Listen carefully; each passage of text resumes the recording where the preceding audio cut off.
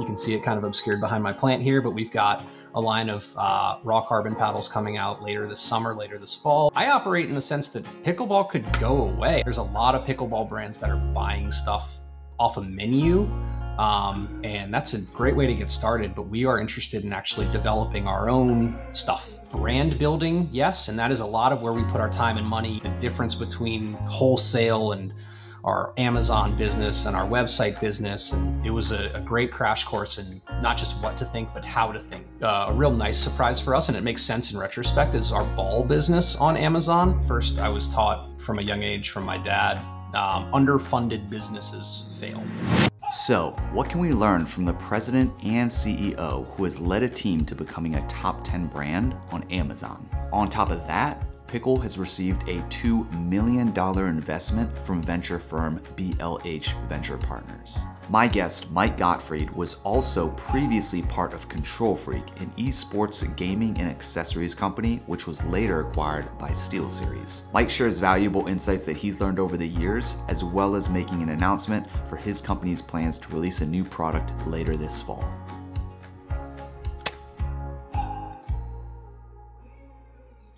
Hey, what's going on, everyone? Welcome to another episode of Building Pickleball. This is a founder series where I'm talking with different founders in this space and really just trying to unpack their story, like what got them started, what are the challenges that they're experiencing, what's their outlook on pickleball. My guest today is Michael Gottfried. Michael is the CEO of Match Play Brands, a direct-to-consumer company, and this company has two child brands, which one is Pickle and the other is Piper Golf. Piper Golf makes tour quality golf balls at amateur prices. That's their line. And Pickle is high performing pickleball gear, ranging from paddles to balls. And they also have the lead tape added as well, which is very popular right now. Previous to all this, Michael was the director of marketing at Control Freak, a video game accessories company. Yeah, Michael, really appreciate your time and thanks for joining me today. Yeah, thanks, Brian. It's good to talk to you and excited to get into it and talk some pickleball and everything that we've got going on. Yeah, definitely. Yeah, for those of you that don't know, they had reached out to me initially, and I was a guest on their podcast, which is awesome, and got to share a little bit of my story, and also led me to diving a little bit deeper into their company history. And I did a review on their balls, and then just kind of like a deep dive company analysis. But first question, let's see. What's one thing you think most people don't know about you that you wish more people did? People think I'm a very chill, calm person, and I've got a little bit of that like duck floating on the water where like kind of beneath the surface, I've got a lot of energy, some call it anxiety, healthy skepticism, and sometimes pessimism. I mean, I am an incredibly optimistic person when it comes to business and when it comes to my outlook on a lot of things, but I think I internalize a lot of, I don't know, stress and anxiety. And so sometimes it surprises people when I say, despite the fact that I seem kind of low key, chill, calm, there's plenty going on in here. And it makes a big sort of, you know, impact internally to kind of hear those, to think about, I don't know, what other people's perspectives and how they think about me. So I'm definitely put out a little bit of a different vibe than sometimes I think about myself when what I've got going on between the years. That's very like refreshing to hear, because I am the exact same way, man. Like people say that about me, and I'm like, I tell people all the time, like the first thing I say is just like, dude, there's like a burning building just like going on in here, and it's just like complete chaos, and there's just like so much happening. But then like on the outside, there's just like what you choose to give to people. And I think there's someone, I was watching a podcast and they talked about the three personalities of yourself, and you're like, there's the personality that you exude and convey to, general public, and then there's the side of you that people see, and these are people like your friends and family, and then there's the side of you that no one pretty much sees. It's like who you are when you're alone, and those different aspects. But where do you think all that came from? Is there anything like from your childhood upbringing? I've got the stereotypical Jewish anxiety, perhaps. That may be a real thing if we want to, go that route. I don't know. I think look, I've learned how to use it and turn it into a positive, right? Like I think having a little bit of a anxiety and healthy skepticism about some things can be motivating, can make me a little bit more detail oriented and thorough when it comes to like things that I'm addressing either in my professional or personal life. Um, so, there were times like particularly in my 20s where I don't know, anxiety or I was never like a completely anxiety stricken person, but like as you're growing up, you kind of can get consumed by those thoughts and wonders and curiosities in a way that's not necessarily positive. And I think I've learned to harness the sort of healthy anxiety to use it for good for myself, for my business, and for my family. So, learning experience and life experience there. I can't point to like any one thing necessarily, maybe other than my DNA, but um, again, trying to learn to use it for a positive impact as opposed to like just constantly being consumed by worrying, right? Like that I think doesn't get anybody anywhere. That's a good point. Like emotion instead, it's like fear, sadness, grief, all those things. Like the idea, the point isn't to like hide from it or reject it. It's exactly what you said. Like find a way to use it as fuel, put it behind you instead of in front of you, so it can push you forward. But yeah, it's really interesting. I was really excited to get you on this podcast because after looking into your background, that was something that always got me really excited about when I was in the tech space was like venture capital, like different startups, and like how do they do all this? Like, hey, hope you're enjoying the episode so far. Also, I did want to make the announcement for the giveaway winner of the Yola gear. So there was the Yola duffel bag as well as this Yola hat, and the winner was Victor Chan. I'll reach out to you, Victor. Thanks to everyone who watched the Yola video and followed the steps for the giveaway and also giving me the feedback regarding the audio. It's definitely very helpful and I really appreciate you guys looking out for the channel. Enjoy the rest of the video. Kind of like walk me through, it looked like there was a company before Control Freak, but if you want to start before them, yeah, just dive right Yeah, into it. I can give you, from sort of day one. So, or not day one, but whatever it was in my early 20s. I graduated from college in 2008, and I got a job in healthcare marketing. And when the economy tanked in sort of later 2008, this company that I was working for like evaporated and ceased to exist almost overnight. They were like, "Yeah, we're going to do layoffs. We're going to do layoffs," and then like all of a sudden it was just gone. So terrible economy. I got together with a buddy of mine from college, and we decided to start a company doing whatever we could do to sort of make money. And our skill was marketing and website development at the time. So we ultimately kind of ended up building some of these not first, but early e-commerce sites. We were building, taking offline businesses and bringing them online, building their websites, and then that kind of translated quickly into building their marketing programs too. So early kind of MailChimp email marketing, Facebook ads, and Facebook social media marketing. So like the late aughts, right? Like this stuff was still new, and we're getting exposure to clients who are asking us to like build a digital presence for them and build their brands online. I got exposed to a ton of different businesses, what works, what doesn't work, and then with them as clients, I would also get kind of a peek into their back end, right? Like how are they funded sometimes, or what does their back office look like from an operational perspective? Where are the hurdles and the checkpoints that these companies are going through in terms of their growth and scaling? And I either took actual notes or mental notes along the way, to kind of start to build an idea of how people were doing this in this space. um, got about 10 years into that and kind of realized that I wasn't built for client service. Again, going back to the anxiety thing, like I had my first kid, and she was born at 6:30 in the evening, and by 10 o'clock that night, I was back on my computer emailing people, responding to customers and clients, like just because I didn't want to keep them waiting. So that wasn't healthy and sustainable, and I kind of had the realization that I didn't want to be in a client service business for the rest of my life. And with it being my company, I kind of had to make a change. I had a super supportive wife that basically said, "Look, you're not happy doing this. Like, you should make a change." And she pushed me to make a change. I ended up leaving that business and kind of giving my portion back to my partners at the time. And with no idea what to do, my job was to network. And ultimately, I networked my way to find Ashish, who was the CEO of Control Freak. And so what I saw was an opportunity to take all of that agency experience and bring it in house for one client, right? The job was basically to run the direct to consumer business for Control Freak. And for those who don't know, Control Freak's a video game accessories company. We made our primary product was these essentially performance thumbstick extenders for Xbox and PlayStation. They add some height, comfort, grip to PlayStation or Xbox controller for games like Call of Duty, first person shooters, and sports games as well. Um, and it was a wild ride. I jumped in. We were growing the company. We were doing great.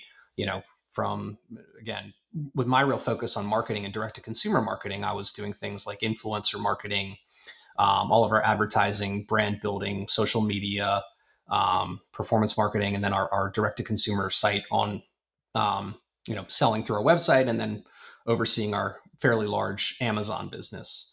Um, when COVID happened, businesses kind of went one of two ways, and we were just in the right place at the right time. A video game focused, e-commerce focused business could not have been more of a beneficiary of people having to stay at home.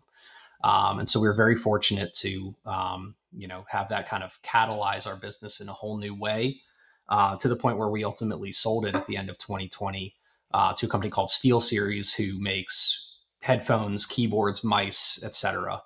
Um, and so going through that acquisition was another learning experience for me. I hadn't been through that type of thing before.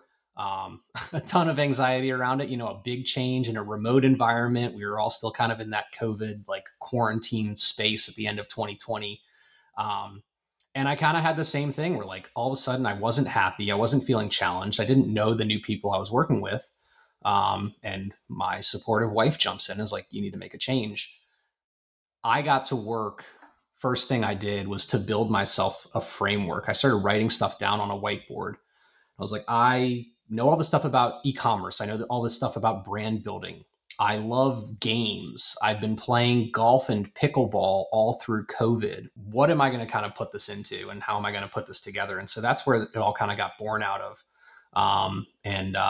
Decided to start the golf ball company first, but quickly followed it up with Pickle, which has become kind of the all-star and what we're really focused on, with 99.9% of our time at this point. I said a little long-winded, but that's Oh, yeah. yeah, no, it's perfect space for that. Something that stuck out is that you graduated college in 2008, right? Like everyone knows that 2008 is just marked with the recession. The valuable like perspective or like take from that experience is that you got to see like what the economy is like when it tanked, and then also like how to pivot, how to adjust, how to adapt to it. I guess my question is like, are you seeing any common traits to like where we're at now as far as like e-commerce companies, direct to consumer, and also even like pickleball, which is seeing this like rapid growth? Like what's kind of your take on that? Yeah, I mean, first things first, I was too young and not paying enough attention to really even know what was going on in 2008. I was like, getting texts from my girlfriend at the time. She's like, the stock market is crashing. I'm like, well, I don't own any stocks, so that doesn't matter to me. And I remember thinking, like, this is not that big of a deal, whatever. So, like, to be honest, looking back, yeah, there was, obviously credit issues and housing issues and things like that. But specifically with e-commerce, I think COVID continues to be the one thing that like was this sort of black swan that made this explosive e-commerce growth. And now we're kind of reeling it back in just a little bit, right? I don't think anything ever goes back to the way it was, but like retail and physical stores and pro shops, and people want to be out and get out and touch things and feel things, and that's never going to go away either. So despite the fact that some people were forecasting like crazy growth for e-commerce for the rest of time, right? Like it ends up kind of leveling back out. And I think that goes back to something that I probably did learn in 2008 is like everything's a phase to a degree, and you kind of ride out the phases. Nothing lasts forever. And if you kind of understand that, but you're able to take advantage of sort of the sort of what's going on in the moment, or what's going on in sort of the short and medium term, as opposed to trying to forecast what's going to happen over 5 or 10 years, then it's a little bit of a safer space to operate. Yeah, it's a good point. Like everything is cyclical, and that's just something that like Ray Dalio has pointed out. So you've seen like failure in companies, you've been part of it, and then you've also been part of like launching successful brands. And like probably 2 years, 3 years into these companies, as far as failure, what did you see? Like, were some of those common traits? I think the first thing is not really understanding what business you're in. And that's a silly, sort of simple thing to say. But I think as a CEO or a business leader, you've got to really understand the fundamentals of the business that you're trying to run and how that impacts sort of the economics of the business too. And so, um, when I think about us as a pickleball brand and what business we're really in, um, you know, we're in the business of, I think, brand building, yes, and that is a lot of where we put our time and money and execution in terms of like the brand is sort of this overall thing that kind of everything gets kind of rolled into. Um, but more than that, that and how it really ties into the fundamentals of the vehicle itself, right? Are you building it for people? Are you building it for yourself, right? Like I had a goal when I started this to get some of the team and not much of the team back together from Control Freak and to do it again, right? Like we achieved something, we had success. Then we kind of went through this phase where we saw what maybe the other side looked like, where the business got acquired and all of a sudden we weren't as happy and we weren't finding the fulfillment. We weren't enjoying necessarily the same things that we were before. And so it may have been a little bit of a dream, but like trying to recapture some of the magic of having a team and doing impactful things together and making it fun. And so beyond like selling stuff, right? Beyond the brand building and the marketing, taking care of the business so that the business takes care of us is something that I learned from Ashish at Control Freak. And that's what we're really trying to do. And that means taking care of us financially, but that means taking care of us on a day to day basis and the people we spend our time with and who we go out to lunch with and how we kind of like go to work every day and attack the day and come home with a sense of enjoyment and fulfillment and progress on what it is that we're kind of trying to do. Yeah, that's another like really interesting point is about how you brought back like the band is back together, right? Like you brought them back. Um, and team and structure, I've heard it from back when I was like working at a fintech startup. That's what the COO said. He's just like, whenever he was investing, he said the first thing you look at is a team. So like when you think about the team and how you brought it back together, why that, and what traits do you think make a strong and successful team? Yeah, it's a good question. And it took me seeing both sides of it. Where in my agency life, I ended up with two partners, and I think we were not well balanced. We were three guys that kind of thought the same way. And that was an obstacle. I go to Control Freak and end up on a leadership team where we like took the time to go through these personality profiles and communication profiles. And I can't remember the name of the actual one, but like I was yellow and Kelly was blue and Scott was green and Ashish was red. And, you know, having a well rounded team, both from like a skill set perspective, but even from like a who you are as a person, personality profiles, communication styles, optimism versus pessimism, some of the stuff we talked about. Um, Knowing that stuff. And so then when you get into like a disagreement or a healthy debate, you have an understanding of where that person is coming from and you can make it productive and make it work for you. And so, like, being well rounded at the top, being well rounded through the organization has been a huge priority to have, again, different styles, different communication styles, different working styles. I said, like, in business, I try to find the upside and the optimism in a lot of what we're doing. And, I get that balanced out sometimes by like realism to pessimism, from our head of operations, who's like, hey, before you get ahead of yourself, like, let's forecast something very conservatively. Let's forecast something with like not the absolute highest amount of upside in mind so that, we don't set ourselves up for disappointment or failure. Or when we, outkick our goals, then we find some excitement and some joy in the fact that we not sandbagged, but beat the expectation. Yeah, for sure.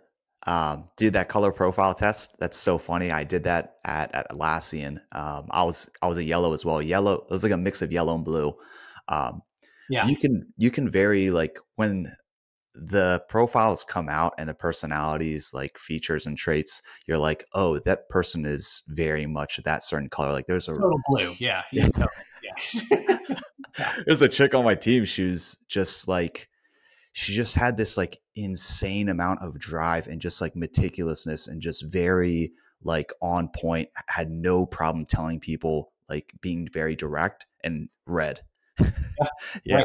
Red authoritarian. Right. Like we had these like colored dots on our monitors. So like when you walked up to somebody at their desk, you could like take a second and be like, okay, they're a green, like they're very analytical, blah, blah, blah. Like before you even started talking to them. So it was like in the back of your mind.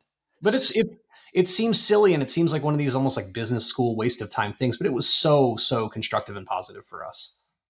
Yeah, just yeah.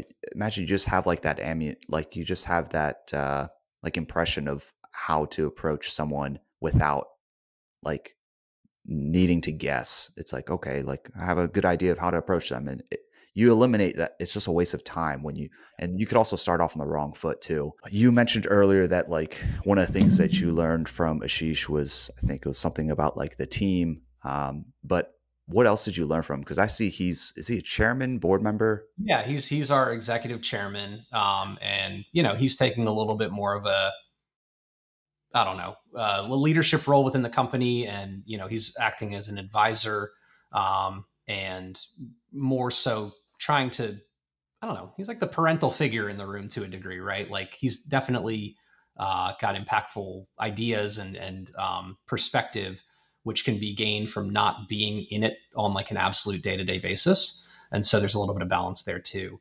But I learned a ton from Ashish, and to anybody who's thinking about starting a company, like I thought I knew everything, and then I got the opportunity to sit shotgun with Ashish at Control Freak, and I learned so much. And I would encourage people, if you've got the ability to learn from others, right?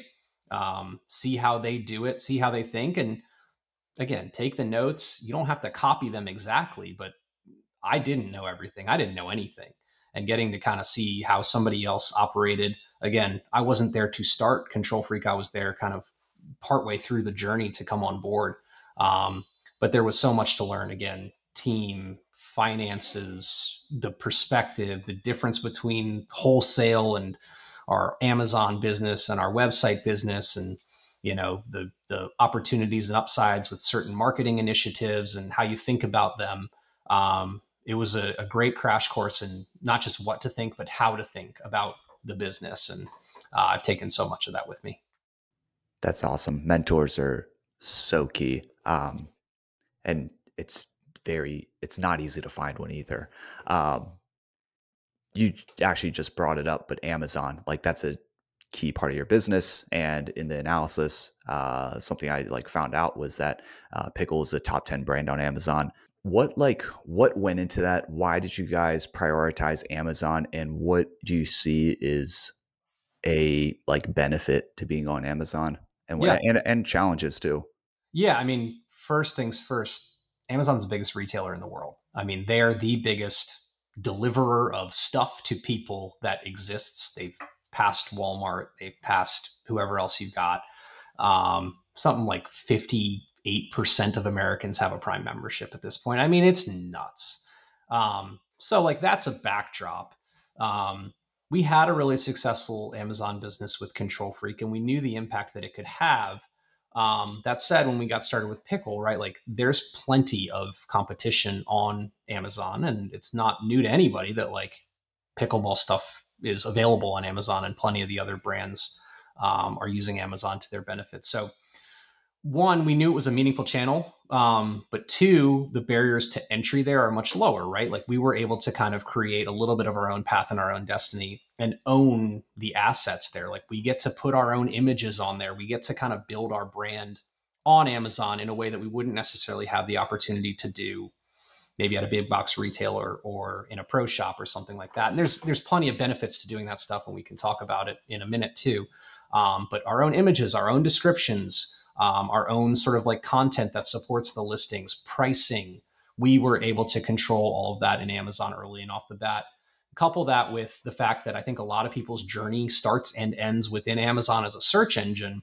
We were able to, again, kind of like get in front of more people quickly with our advertising, and sort of optimized content that was helpful for us right out of the gate to reach more people very quickly. And I think a lot of folks within pickleball too, like they want to touch it and feel it. And so Amazon's not perfect for them. That said, Amazon's got like a great return policy too. So if you buy something you don't like it, you just send it back. It's, to the informed consumer can be a little bit low risk. So, again, we felt like we could get ourselves out there faster, farther, utilizing Amazon as one channel. And it's not without its challenges too, right? Like there's plenty of pros and cons to being on Amazon, but we thought the pros definitely outweighed the cons, to kind of get the word out, get the brand out, and hit more consumers faster than if we were trying to do it elsewhere. And pickleball has that like mom and pop feel, right? And then most people for a while, when you look at an Amazon, you're like, oh, it's a mega company, like, right? It had that connotate, like kind of a negative connotation with it. But when you mention the cons, what are some of those challenges with utilizing that larger platform? Yeah, I mean, one, it's just a little bit of a slow moving dinosaur. Like sometimes things don't work exactly the way you want to. You've tried to change your main product image and it takes like 2 weeks to update. And in the meantime, whatever. Managing inventory, right? Like the operational hurdles of it too, right? So we're sending in inventory from our warehouse into Amazon, and it takes a lot of sort of time and effort from our operations team to make sure that we're on top of it. We've got product in stock, we're forecasting demand and making sure that, you know, certain number of weeks of stock is always on hand at Amazon. And that can be at odds with maybe what we need to have in stock in our own warehouse or where we're sending to another account or something like that. So there's operational challenges there. The fees are higher, right? As a seller, they take a healthy cut. So nobody loves that, but it's part of doing business. And again, outside of selling direct from your site, um, other channels take their cut, and that's part of the business model, and that's totally accepted. And if you forecast that in, it's not a surprise when it happens. um, so yeah, those are the cons, but again, the pros, just volume. A real nice surprise for us, and it makes sense in retrospect, is our ball business on Amazon is really healthy. Again, I think balls are a much more natural Amazon type of product, right? Like I know I'm playing this weekend, I know I'm going to need balls, let me just go ahead, get on there, buy them, I'll get them in 1 to 2 day shipping, sort of no questions asked. Paddles are a little bit more of like a longer consideration purchase. I want to try it, I want to demo it, I want to think about it. Spending 50, 70, 100, $200 on a paddle is not something that I think is as quick of like a let me just get on Amazon and grab one type of thing. And so we've been able to kind of really build a meaningful ball business on Amazon faster than we thought. Just again, due to the nature of the product, the lower price points, and the fact that people kind of need them um, in a little bit of a quicker timeline than maybe they do a new paddle. You've like mentioned the balls, the paddles. I saw like the lead tape that was added as like a product too. What else are you guys working on? If you can disclose some of them. Yeah, I'll talk about it too. I mean, we're still early in this. I mean, we've only been around for about a year. And so the wave one of products that we put out there, which included the 3 paddles, Launch Power and Pro, and our initial optic balls, were sort of what we launched out the door with. We brought in the elite balls, which are what we kind of have as our competitive tournament style ball. I think you did the profile on it. We think it's somewhere between like an X40 and a Dura. It plays really well, much more durable than some of the competition out there. So that was a really exciting launch for us. And then the next one is continuing to iterate and innovate on the paddles. You can see it kind of obscured behind my plant here, but we've got a line of raw carbon paddles coming out later this summer, later this fall. So trying to get, a little bit more on the higher end of what folks are asking for in sort of competitive and tournament play. And we've put a ton of research, product development, and working with our manufacturer into making that as meaningful and as impactful as possible. Again, the features packed into it are exciting, and there's a lot that has gone into it. And so again, later this summer, we'll get sort of the full readout on the features and the benefits of it too. And then continuing to think, right, like with our existing paddles, we're definitely not done. We want to iterate and innovate on those too, whether it's feedback from customers. I think one of the most important things to me and to our company is to listen, right? We are out there playing, we're out there in communities, we are hearing feedback online. What do people like? What don't they like? What do they want to see? And so we are taking all of that and feeding it into kind of the next round of products too. And so we'll be introducing more on the product paddle front, different, right? Innovative on the paddle front. and trying to kind of iterate and innovate with the existing lineup as we go to not just say this is it and this is going to be it for the rest of the time. Yeah. Yeah. The feedback, that part is just huge. I mean, you're basically just like doing product testing when you launch something new and then you get the feedback. It's like, cool, we're doing user testing in a sense. And I don't use Facebook that much, but I do know Reddit like is a great place for feedback. I mean, if you Yeah. look at just like any subreddit, people are brutally honest, almost like too much. Yeah, if you It's can be wild. anonymous, yeah, right. You can say anything without fear. But like I think that's where the honesty comes from. And like we say it all the time when we got our initial production samples of our new raw carbon paddle in and we gave them out to the community and we had a lineup of testers set up like from day one or way before day one, beginner players, intermediate players, a lot of advanced players, and a lot of folks who we think will kind of be in this target market, the 4 5s and up. We said to them, like, we want your open, brutally honest feedback to the point where we gave them an anonymous survey to say, tell us everything. And, that was super impactful in like tweaking and changing and making updates to what will eventually launch into the market. Um, it's all based on feedback and it's based on not what we think other people need, but what other people are telling us that they need. Yeah.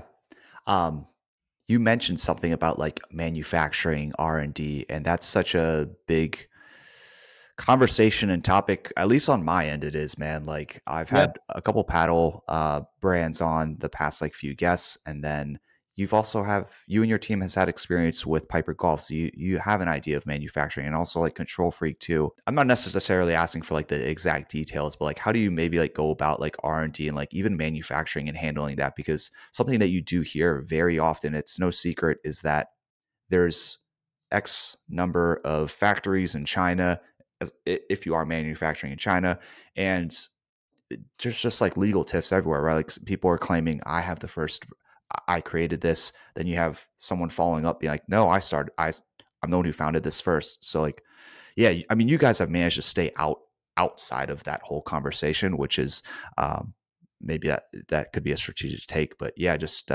curious to hear like your thoughts on that. Yeah. I mean, my initial reaction is it comes back to two things, which are relationships and patience. The relationships I'm good at, the patience I'm not so good at. So I've learned on that. Look, the relationships, I learned it through, like you said, Control Freak, and through, our golf ball business with Piper. Building a relationship with a supplier is so much more than ordering from them. It is qualifying their factory using the right standards. It is understanding, having them have an understanding of your business model, your forecasting, just like you'd go in and like pitch an investor, right? Like we went in and not pitched, but gave a bit of an insider look to these manufacturers to say, like, what do you think? Are we the right relationship? Are we the right customer for you?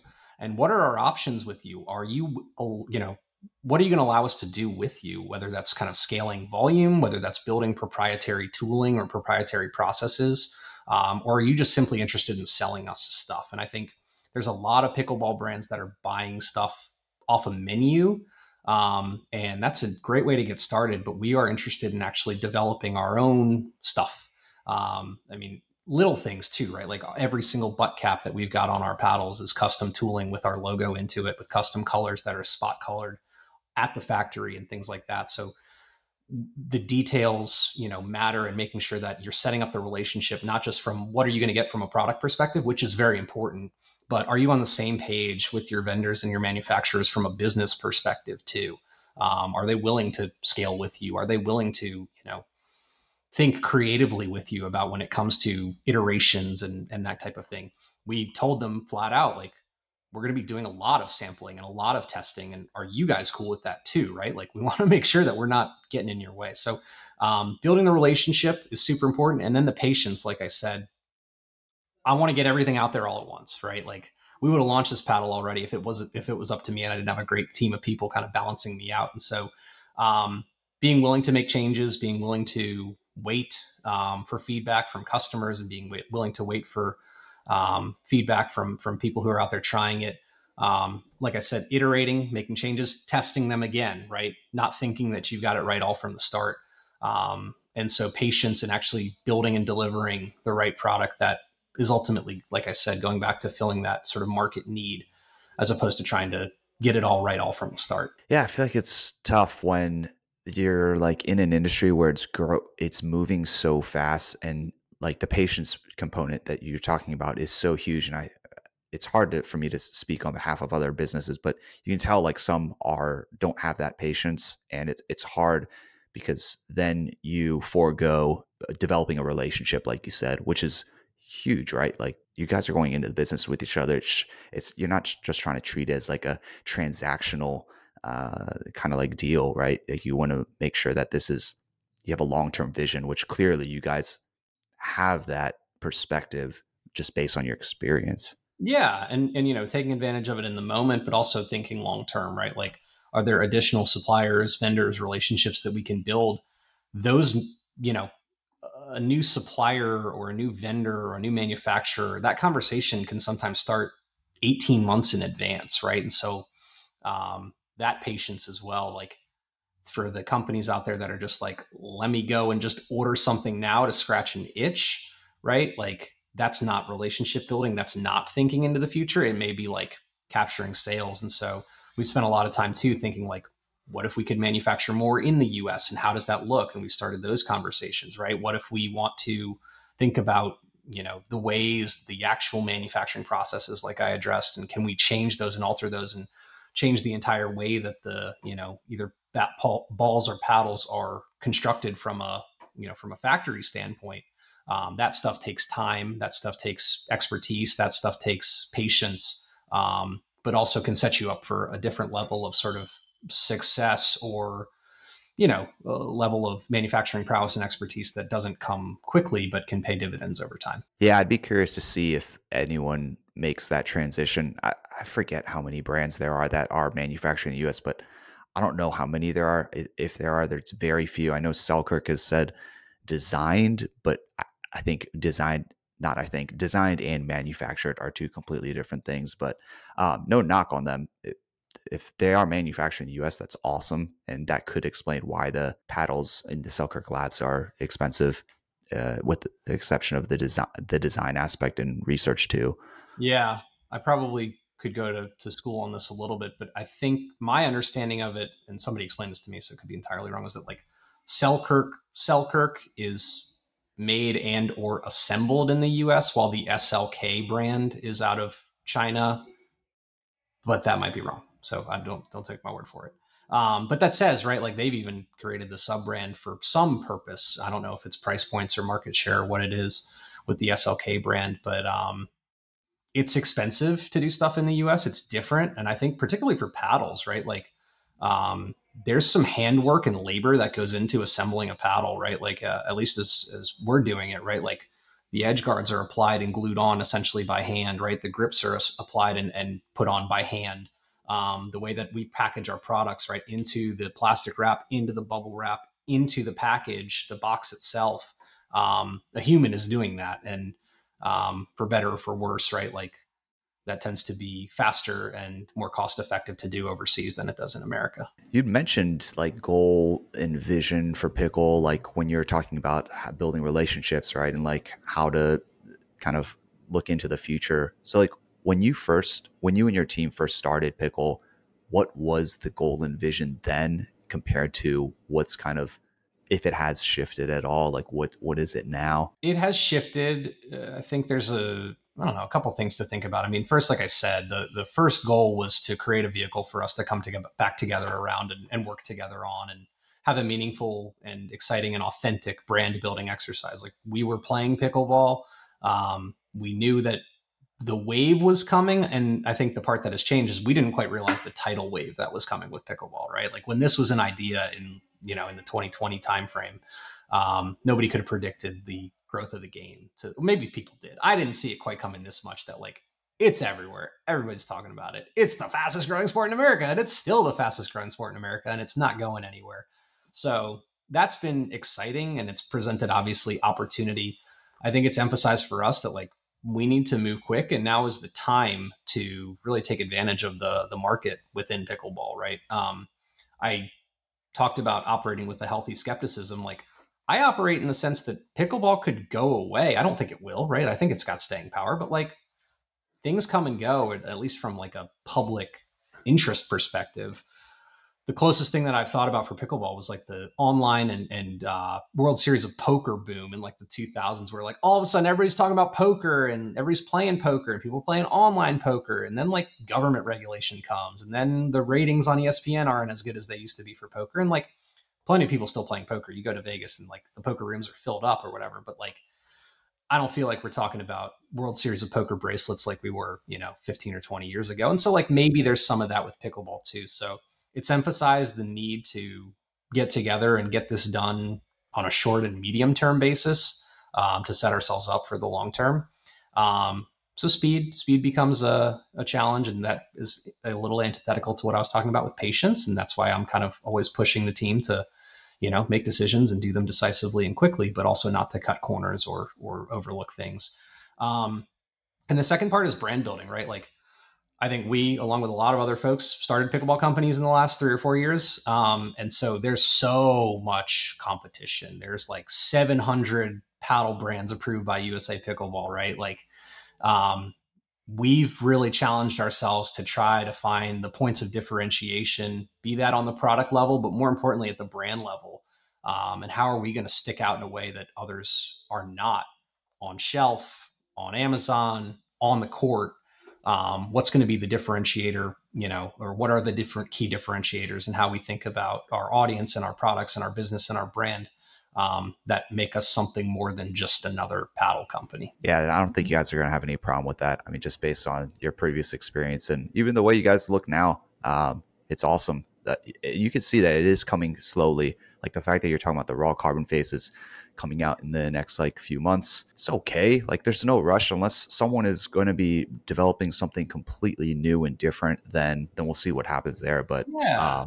We want to be amongst that competitive set for, the sort of informed buyers when it comes to the higher end players, right? Like, and so, like I talked about, Raw Carbon Face is off feature, and we've got a lot more features kind of under the hood when it comes to this paddle, what we put into it. And that really matters to some people. And to some people, it's the benefits, right? Like, instead of talking about raw carbon, they want to talk about spin, right? Like, instead of talking about edge foam injection, they want to talk about like stability and, a larger sweet spot. So, like, are also having a healthy understanding of consumers and what moves some doesn't necessarily move all, and having a way of talking about our business and our products that connects with more people authentically and openly and honestly, instead of trying to drive like super heavy technical specifications down somebody's throat that may not care. And then vice versa too, right? Like, if you are into the tech specs and you are into what goes into it, we can talk that talk too. yeah, I feel like majority of people do not care or even know what a honeycomb core is or like EVA foam or like a raw carbon face. So like, just want something to play with. Can you please just make it Yeah, easier? right. It's like when we talk about a 5.5 inch handle, right? Like, to some people that matters, but to other people, they're like, I want to hit a two-handed backhand. And they don't know how many inches goes into that. Yeah, yeah, that's true. It's so funny when you're talking about poker. Chris Moneymaker, man, that guy, like, he was the guy. There were Yeah. so many, I'm trying like, Negranu, all these people, this like came flooding back to my head as we were talking about it. But that was a fun period in time. And I played a lot of online poker and probably lost more money than I should have as a college student. Yeah. Um, Actually, that's a good segue into this next question. Something that I'm not no stranger to is VC backing, right? And when I did the analysis, I found out that you guys received a $4 million investment. To me, I see that as pretty much only a positive thing. I think it's very easy for from looking at the outside in to be like, wow, must be easy, right? Like, but like I have a lot of obviously of a lot of different perspectives and takes on receiving a large sum like that. To quote the great Uncle Ben, with great power comes great responsibility. But yeah, I'd be interested to just hear like your take on that and how that shifts company priorities and the type of strategic moves that you have to make. Yeah. A couple things come to mind. I mean, first, I was taught from a young age from my dad, underfunded businesses fail. And that's across all businesses, right? You've got to have access to cash and to capital to operate a business. You can't be waiting on somebody to pay you to be able to do something, right? Like whether you're running, my dad ran a car wash and the same type of thing. Like he intentionally had more money in the bank for that car wash. He wasn't pulling money down for himself or for our family from that car wash because he knew something was going to break or somebody was going to quit or they were going to need to put money into something to keep the business going. And so having an underfunded business puts stress on the business in a way that doesn't allow it to grow and flourish the way that a funded business does. And that obviously comes with what you talked about, added responsibility, which I think was a good thing for us. That if I was kind of operating a business entirely with my own money, I'm the type of person and personality that responds better to the needs of others than sometimes I do to the needs of myself. And so, having the responsibility of an investor, reporting to them on what we've got going on, our successes, our failures, the trajectory, where we think we're going, keeps me going, keeps me motivated, and keeps me engaged in a way that not having an outsider might not do. And so that's been really important for us. And the last thing I'll say, and fellow founders or people in the pickleball business or the sporting goods business or the physical goods business will understand, like, it's a capital intensive business, right? Like you're putting money out for product and for product development and for inventory to then turn around and sell it. And so it can soak up money quickly. We think we obviously have a plan to sell through inventory, make that money back, and reinvest it into our growth. But it takes a bit of a kickstart and kick in the butt financially to be able to do that. You know, I can go back to the Piper Golf example, which is, I started out of my own checkbook and I bought $5,000 worth of golf balls and I sold them all. I was like, awesome. That went really well, super fast. Now what? I got to take all that money, buy it. And now I'm going to buy $10,000 worth of golf balls. But like I had ambition of buying $1 million worth of golf balls, right? So how do I get to that point? And going out and raising money allowed us to do that. It also allowed us to jump to the point where we could get this amazing team together too. So investing in people, and again, being really fortunate to have the financial backing and investor who understands the value of people and of a team, because it'd be a tough sell, maybe not impossible sell, but a tougher sell for me to say, hey, everybody just trust me and work for free for a little while, and then we'll kind of figure it out from there. Damn, that's really interesting. I don't mean to switch topics. I Yeah. forgot what I was going to ask, but something you did talk about was like you work better, sometimes operate better by kind of like the dependency of others like on you. It kind of got me thinking about the way you guys kind of like give back to the community. And another thing that came up was you guys give 1%. Was it 1%? Yeah, 1%. We got that 1% promise, and that's part of our ethos. We can get into it. Yeah. Yeah, there's that, and then there's also, I think I got confused because I saw a post from like was it called the Ward Foundation, where you guys were giving up like 10% of the proceeds, so like 20. 20. Damn, yeah, double. Uh, You don't really see that often in pickleball right now. I'm very familiar with that outside of pickleball, right? It's very common. It's a great thing. So just wondering like how that came about, and kind of like if you could walk me through like that the decision and who you give back to, who you support, and yeah. it's important to us as individuals to give back. That is part A. Part B is, there's a lot of joy that comes from pickleball that we as people are fortunate enough to experience. And we know that there's a lot of people out there who are not fortunate enough to experience that joy, be it on a pickleball court, a basketball court, a soccer field, wherever it is, right? Like games, sports, fitness, that feeds into people's mental health, enjoyment, happiness. And I get enjoyment out of seeing others do that. And I also know that it can provide sort of a vehicle and a value for good, beyond what we can do by selling paddles and balls. And so I know 1% may not sound like a lot, but that's the starting point, right? Like if we make that commitment, then we can grow it from there. Um, and so what we've done is we've decided, to promise that 1% goes back to organizations and charities and sort of recipients that are yes, growing pickleball for communities that might not have access to it, but it's pickleball, it's fitness, it's sport, it's activity, and it's those lifestyle things that can provide a huge impact on a community. We've got a really exciting partnership to announce later this year on the charitable front, that I can't divulge today, but I'm excited about that announcement with a very sort of prominent voice within pickleball and what he's doing on the charitable front. And so, again, it goes back to why you do stuff, right? Like, we all want to be successful, we want to make money, but what do you want to do outside of that that makes an impact on folks, that gives people a chance to have a different, better outcome or life?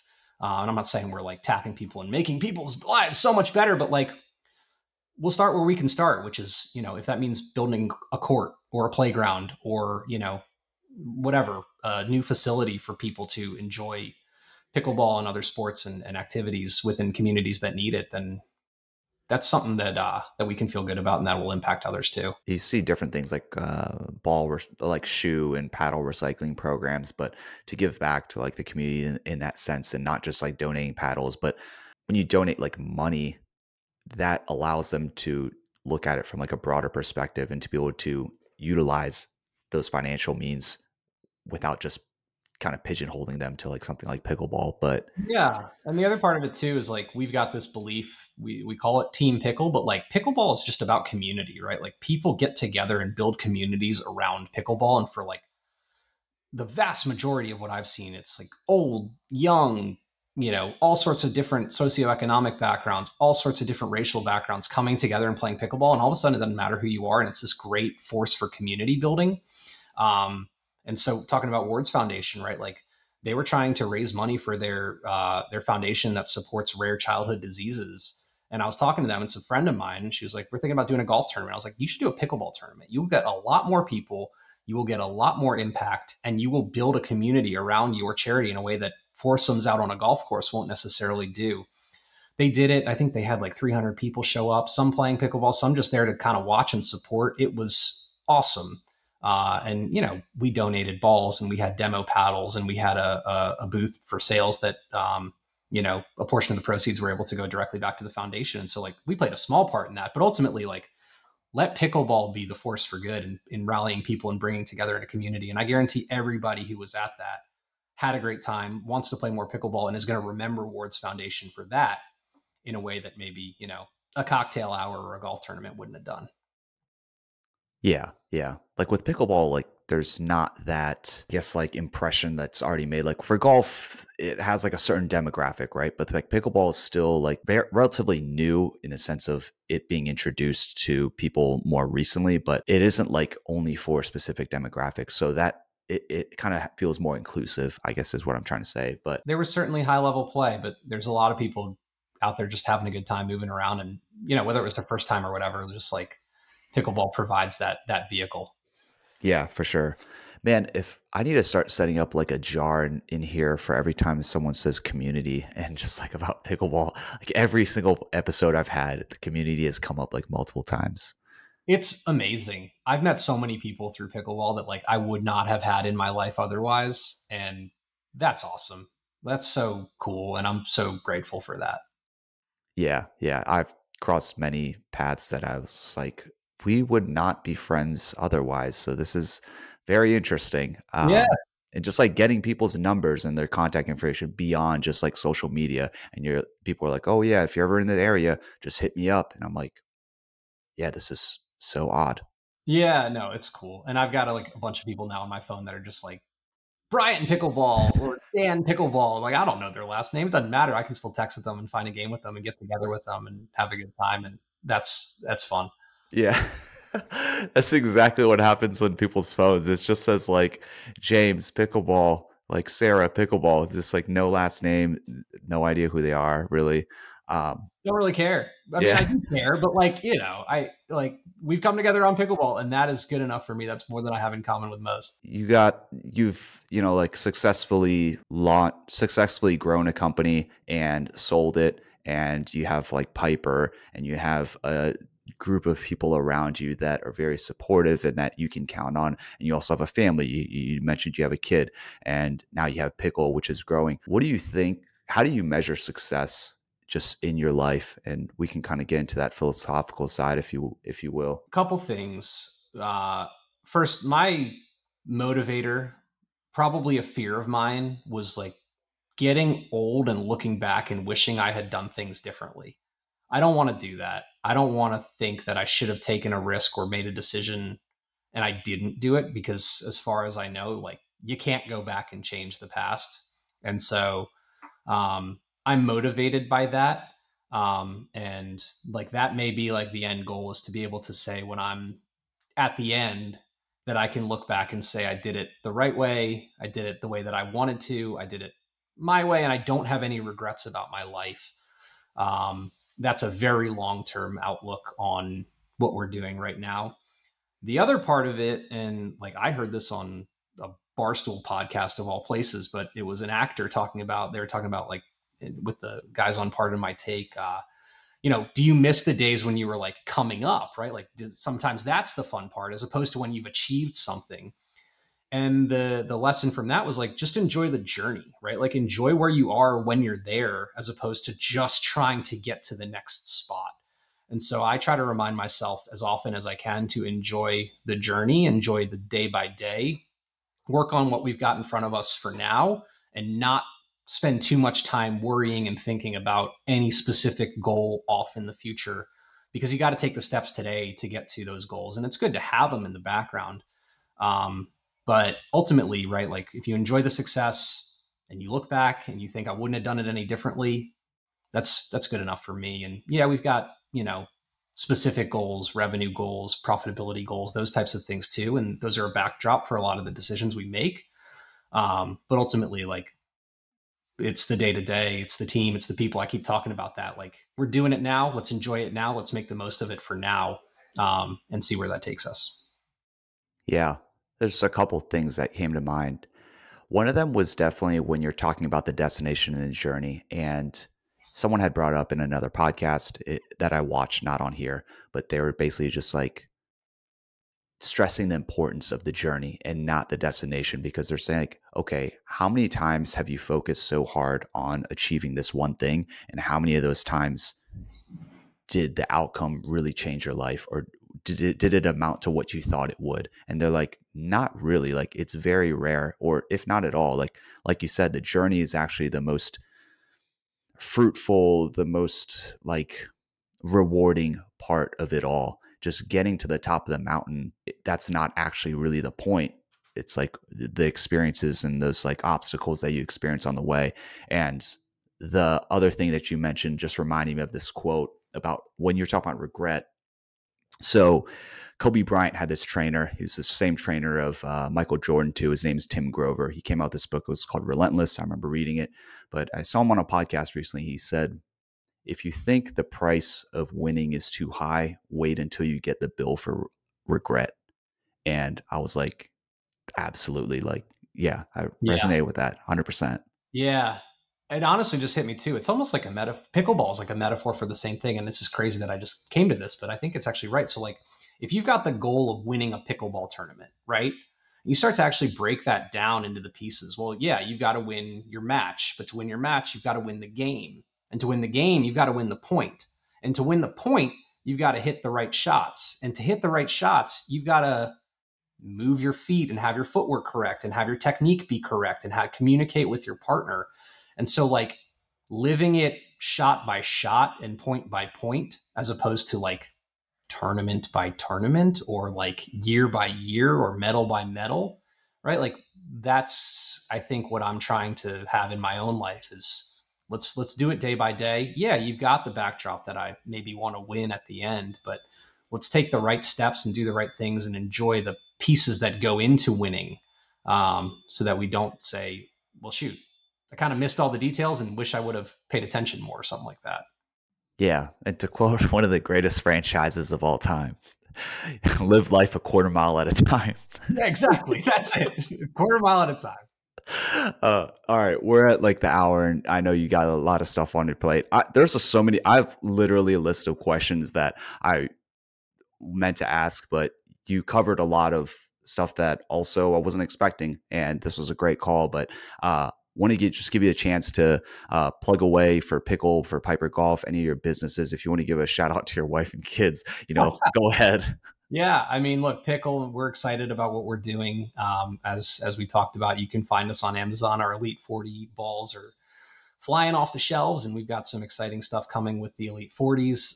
New paddles coming out this summer, so keep an eye out for that. I would encourage everyone to subscribe to our social media at PCKL Ball, Pickleball, and our biweekly newsletter, the Pickle 11, to keep in touch with what we've got going on. And it's a lot of the best content in pickleball kind of aggregated together. Um, yeah, shout out to my family. They're great. Love my wife and kids, and they keep me motivated. And I'm playing a ton of pickleball with my wife. I've got the net now in the driveway with the kids, and they're learning. So it's a force for good. And I know people tune into this already in the pickleball space, but we all know the truth. Pickleball's the greatest thing to come along since sliced bread. So we're gonna stick with it. Yeah, for sure. Well, man, if you're ever in Austin, you know who to hit up. Yeah, and yeah, we can do it again. If you got more questions, this has been a great conversation. I loved learning about you, Brian, too. So your background is awesome, fascinating. We can get into it again at some point too. Definitely. Once you guys have more announcements and releases, and we can talk about them, happy to do a follow up one. Cool, man. Thanks again. Yeah, thank you.